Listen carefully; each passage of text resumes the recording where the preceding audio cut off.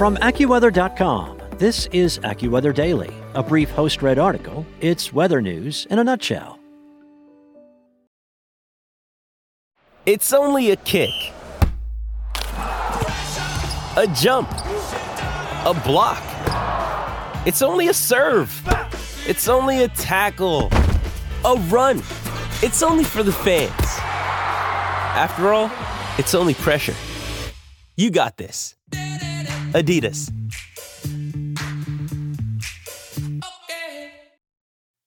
There are no major winter storms on the horizon for the Northeast or New England heading into the first week of February, but with a solid snowpack already in place across interior New England, ski resorts will ensure that the pristine powder already blanketing the slopes remains intact.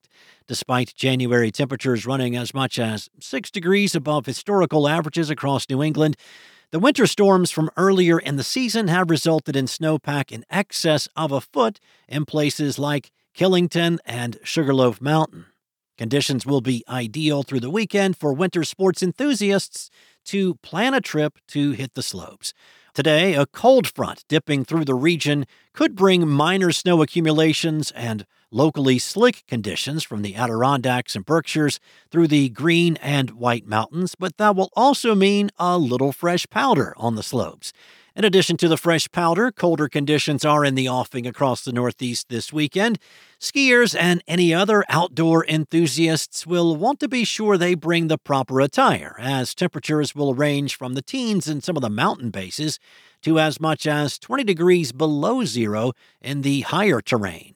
One other piece of outdoor attire that may be needed across the Northeast this weekend that has probably been gathering dust in recent weeks: those sunglasses. An area of high pressure is slated to settle over the region this weekend, bringing in dry air and clear blue skies. If vacation plans in the mountains of New England happen to be extended into early next week, there's even more good news on the horizon for you. A continuation of dry weather and seasonably cold conditions is in store into the first full week of February.